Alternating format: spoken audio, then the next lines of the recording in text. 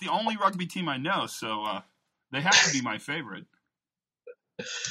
Yes, well, it's not a particularly well-known sport in your part of the world, really, is it? Not as popular as other. We have other stupid sports that are popular, but I think rugby's more interesting. Excellent. Well, we'll have to see if there's a game on. Maybe we can just ask the All Blacks to put on an exhibition or something, and we'll get you along to it. Well, you could probably do that because it's New Zealand. You guys all know each other. That's right. Actually, I met Ron Gant about 6 months ago, and I introduced myself as Greg from New Zealand, and he said, "Is there only one of you?" And the sad thing is, the answer was yes. You're the only Greg in New Zealand.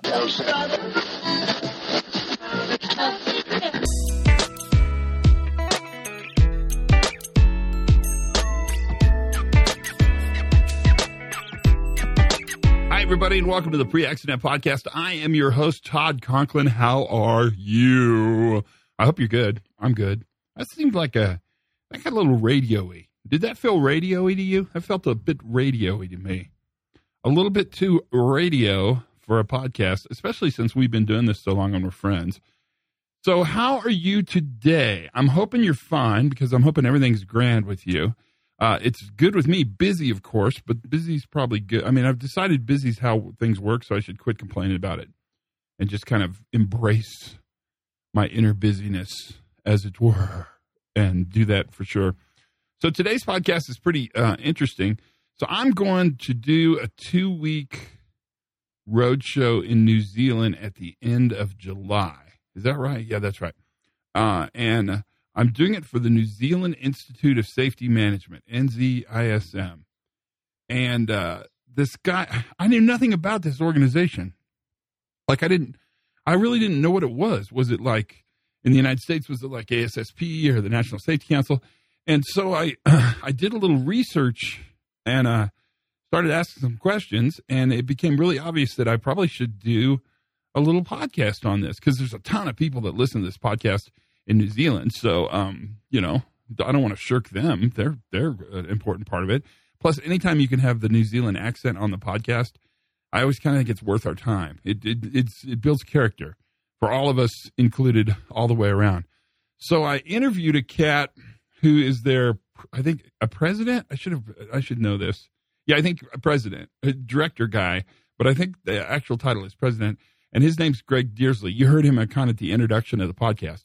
And so today we're going to have a conversation with Greg Dearsley really about, not necessarily about what the New Zealand Institute of Safety Management does, although we're going to talk about that a little bit, but really what the New Zealand Institute of Safety Management is doing, because it's the future part of this in safety that I think about a lot. And I don't know if you know this, but New Zealand has really stepped up and kind of embraced this more modern thinking around safety management. And it's because they've had some events, there's no question about it, and it's because they're really trying to tackle fatalities and catastrophic failure.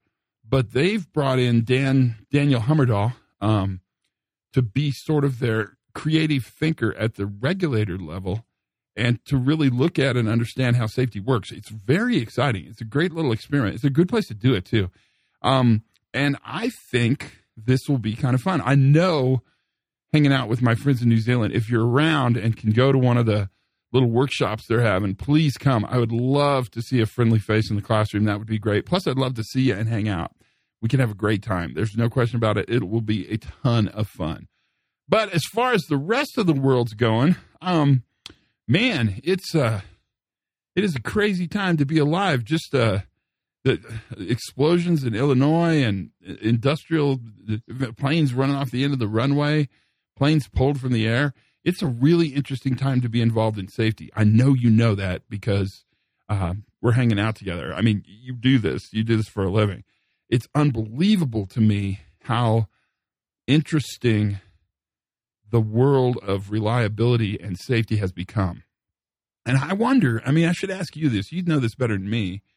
Has it become more interesting, or have I become more interested? Does that make sense? That come out all right? Yeah, because right now, the whole way we talk about and think about safety has become incredibly interesting to me. and interesting to a lot of other people as well. And so I don't know. It's going to be fun to watch. I've got tons of interesting stuff to share with you and tons of really good. I'm very psyched about the podcasts that are coming up. It's getting really fun. I mean, there's some people on here that I never imagined I'd get on the podcast. And so that's exciting. I mean, that's super exciting. If you ask me, you didn't, but if you were to ask me, that's probably what I would say about it. So maybe we should just jump into this little conversation that I have with Greg Dearsley, because that might be an easier way to get started. And then if there's things we want to point out and talk about, let's talk about them at the end. That's coming up. So without any further ado, maybe a tiny bit more ado, because I just like saying the word ado, but let's listen to a conversation that I had with Greg Dearsley and the New Zealand Institute of Safety Management. And we're going to talk about safety, New Zealand, and my visit towards the end of the month of July of 2019. Here we go. Sit back and relax. This is Greg Dearsley. Tell me about the New Zealand Institute of Safety Management. Did I say it right? Yeah, absolutely. So it's an organisation that's been around for about 40 years, and primarily we're there to build capability in the health and safety profession. And while I say we've been here for 40 years, it's become more sort of relevant in the last number of years to build that capability since the Pike River mining disaster that we had here nearly 10 years ago. And I guess one of the things that came out of that was that the health and safety sector lacked some capability and capacity to deliver the services that we do to business. So that's our primary function, is to build that capability, and we do that through promoting excellence within the industry. Do some influencing and advocacy work around new legislation or guidelines that might be getting developed by government or industry groups. We certainly hold a leadership role, and we're involved in various collaborations with other institutions, both in New Zealand and internationally.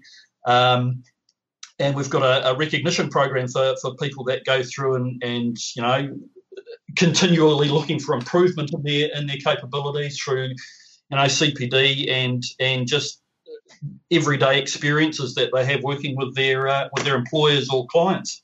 What is it that got you involved? So why are you at the helm of this giant ship of progress? Well, I guess there's two answers to that question. How did I get involved? Like many health and safety people in New Zealand, a job came up. I think that's true for health and safety all over the world. So I think you have lots of kinship with other folks with that one. Or you could have also said, I accidentally found myself having this job. That's also a good answer for health and safety. Well, that's basically what it was. That was about nearly 20 years ago now. But more recently, we set up an organisation called the Health and Safety Association of New Zealand, which was a sort of an umbrella body that incorporates all industries or all professions that work in the health and safety space. So what we call a generalist health and safety practitioner. It includes occupational hygienists, ergonomists or human factor people, occupational therapy, occupational physios. And so all of those groups work together as part of this umbrella body to steer the development of health and safety in New Zealand. And when we were setting up this group back in 2014, we had somebody in that meeting who was sort of representing the business sector, and it became apparent from comments that were made in that meeting that the business sector, I don't want to say didn't trust the health and safety industry, but were concerned at its ability to deliver on the services that business need, and I guess that struck a chord with me, and I sort of spent the next 3 or 4 years working with the institute and trying to make sure that I wasn't sitting in a meeting where those sorts of comments were said again, and ended up with the presidency role, which I've been in for 3 years now, and got another year to go on my term, and it's really exciting just to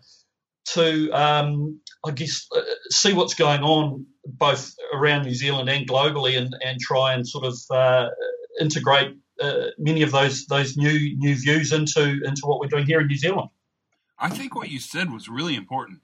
You were party to the business sector saying health and safety wasn't meeting their needs. And Correct. You looked at that misalignment, if you'll allow me to call it that. I think that's a good way to look at it. What have you done? What did you find to make that better? Oh, look, have we made it better yet? We're certainly progressing. Say through this association, one of the things that we introduced last year was a register of people who, through all of those associations, had been deemed to meet a certain level of competency or standard. And one of the reasons we did that was we found that business didn't know where to go to get good advice. Actually, they didn't know what good advice looked like. And certainly when we introduced a new piece of legislation here a few years ago as a result of the Pike River mining incident, and there was certainly a bunch of people that probably saw that as an opportunity to make a quick buck and hock off a average health and safety management system to a poor, unsuspecting small business owner. And so one of the things we're trying to do to I guess weed those sorts of products out of the market and give some more confidence to business that the advice they're getting is correct, is to set up this register of people that have got both qualifications and experience. And so that register was launched mid last year. It's still finding its place in the market, but certainly it's gone a long way to giving business some confidence that if they go to this source of information, then the people on that register have been jumped through the hoops in terms of their career development, and so that's something that has evolved over time. I think I've talked a lot there about business, but also from the industry's perspective, there was a lot of concern from the professionals in the industry about where can I go to get good education. What does the competency framework look like? What are the pathways available for me to develop myself and get some aspects of continual development going on in my career going forward? That sounds really remarkable. I mean, that registry idea is really a brilliant idea because it sort of helps establish that baseline, that benchmark of the resources and capacity that's available within New Zealand itself. You guys are such a great place. New Zealand is such a wonderful place because you're so collectively involved with each other. I think that's really an exciting part of what you guys bring to the table. It makes a difference too, I think, don't you?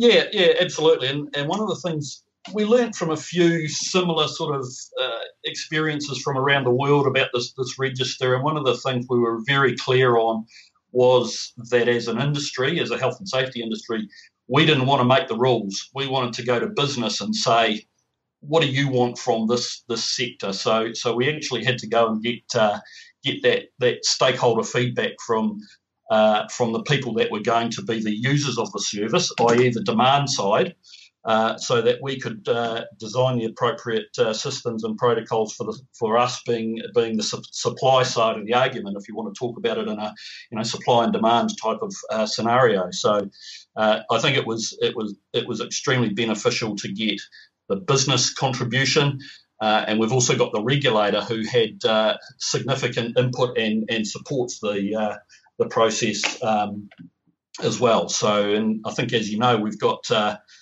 your friend Daniel Hammerdale. Sweet Daniel Hammerdale, I love him. So that was a really bold move by a regulator to employ somebody of Daniel's thinking and the mana that he's got in the sort of the health and safety new view sort of space. So he's now been in that role for 6 months or so, I think. So as the head of innovation for our health and safety regulator. So I think that's got some kudos around the world for them taking that bold step to recruit somebody of his nature. It's remarkable. And put on your future, your psychic sunglasses, your future seeing sunglasses. How do you think this effort that you've done in the last 4 years, how do you think that's going to change the future of health and safety in New Zealand? Look, I think there's a lot of death and serious injuries still going on in New Zealand. We're actually, probably worse than the OECD in terms of our performance in that area. Having said that, from a fatality perspective over the last few years, there is a downward trend. So that's positive. I think, like globally, I'm not sure that business or the health and safety world is focusing necessarily in the right area. I think there's a lot of emphasis put into the word safety and the safety aspects of work and not enough in the health side of things. And we see that globally in the statistics. The ratio between deaths between health and safety is significantly on the safety side. On the health side. And so, there's a lot of promotion here going into, not forgetting the health part of the health and safety, phrase. It's a really important aspect, and I guess if we're thinking about those areas here in New Zealand, big concerns around respiratory illness associated with exposure to asbestos and silica, and issues around exposures to hazardous substances. So I think there's a lot of promotion going on in that area that hopefully will pay dividends in the future in terms of lowering the death and illness rate. I think there's an area that's missed here, which we're still not putting enough effort, I don't think, into understanding, and that's the work-related road toll. And so the number of people that are dying in vehicle crashes who are at work at the time. We've just got this sort of focus on the road toll as that however many hundreds of people die every year. But we don't really put any focus on understanding it from a work-related perspective. And actually, the number of people that it is estimated that die driving while at work is significantly more than the number of people that die due to safety incidents at work, whether it's involved in a forestry event or an agricultural event or a machine guarding event. So those are some of the areas that I think we need to focus on in the future, and I guess added to that is understanding the future of work from a AI perspective, the impact that's going to bring in changing the nature of work, and so we have to keep our eye on that ball. We've got the so-called this gig economy of people just working in different ways, whether it's working from home or different types of methods of working is something that we're going to have to just keep focusing on for the future. So those are probably the areas that we need to make significant gains on and keep our attention on. Wow, I'm quite impressed that you've thought that much about the future. That was an impressive list. Every one of those is important too. Each one of those would be a really valuable, pretty significant project. Collectively, there's a lot going on there. So I'm coming out to see you, right? You are, absolutely. Really excited, looking forward to it. I know you've been here a couple of times before, but I don't think you've been here and done a big old road show like this. So, we've got, I think, 6 or 7 stops around the country in the last 2 weeks of July. Just using this opportunity to do a bit more promotion for the event, and I know there's a number of people in New Zealand that are hooked into your podcast, so hopefully they can hear this one and get it out to their stakeholders, and looking forward to hosting you around the country in a couple of months. Yeah, let's make a deal. If they hear about this on the podcast, I will take a selfie on my phone of them and I, and promise to never put it up on the internet. But if they didn't hear about it on the podcast, I'm going to take a selfie of them and I will put it up on the internet. Is that a good way to do that? Yeah. Sounds like a plan. So last 2 weeks of July we'll be there. And how do they contact you? They can go to our website, www.nzism.org. and tickets can be purchased via that method.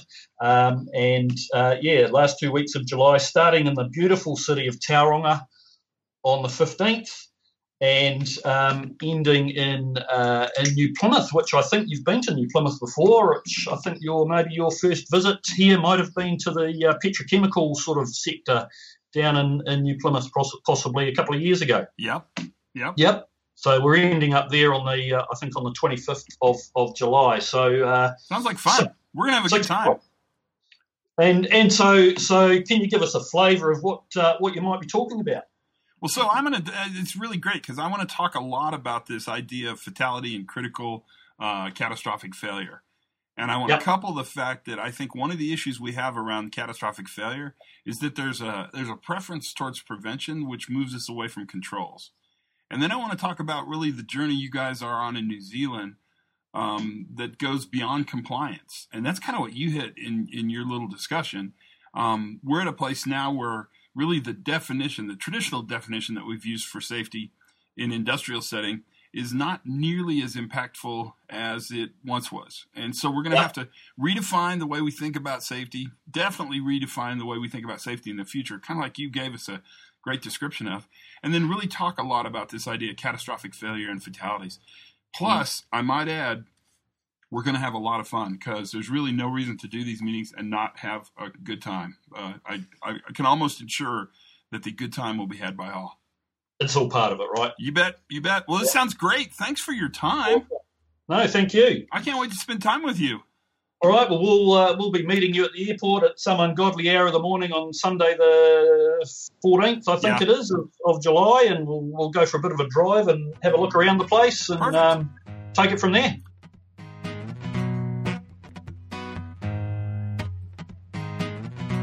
So that was a pretty fun conversation with Greg. What'd you think? It's interesting. To me, the interesting part of all of what we do, the health and safety stuff we do and the reliability stuff we do, is the combination of the holistic understanding people are starting to have around the combination of well-being, health, and safety. And really, you can probably expand that out to psychological safety and to mental health.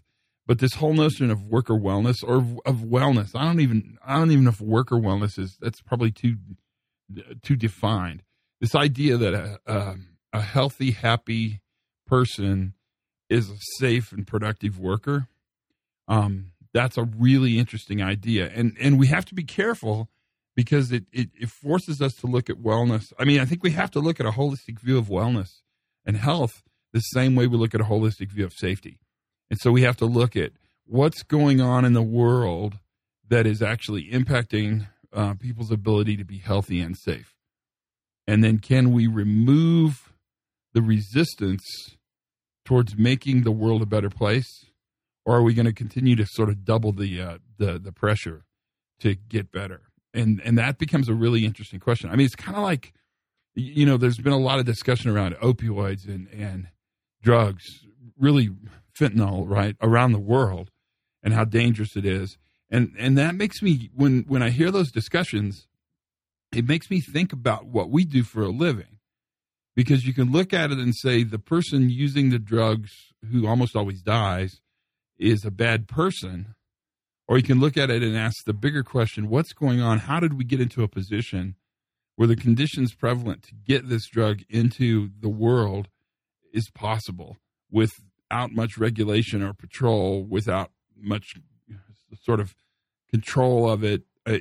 And that balance between seeing the world as filled with free agents, individual people who make their own decisions, masters of their own destiny, if I can use a Seinfeld reference there, right?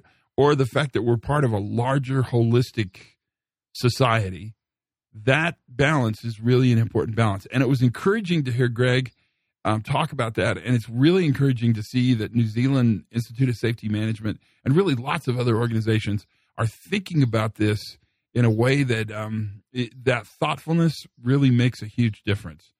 That, my friends, is, I think, the cusp of where we're going. It's a big part of where we're going and what's going to happen. And it's going to be interesting because the things we talk about when we talk about learning and improving and creating sustainable change, it strikes me that those things still have value in society as well.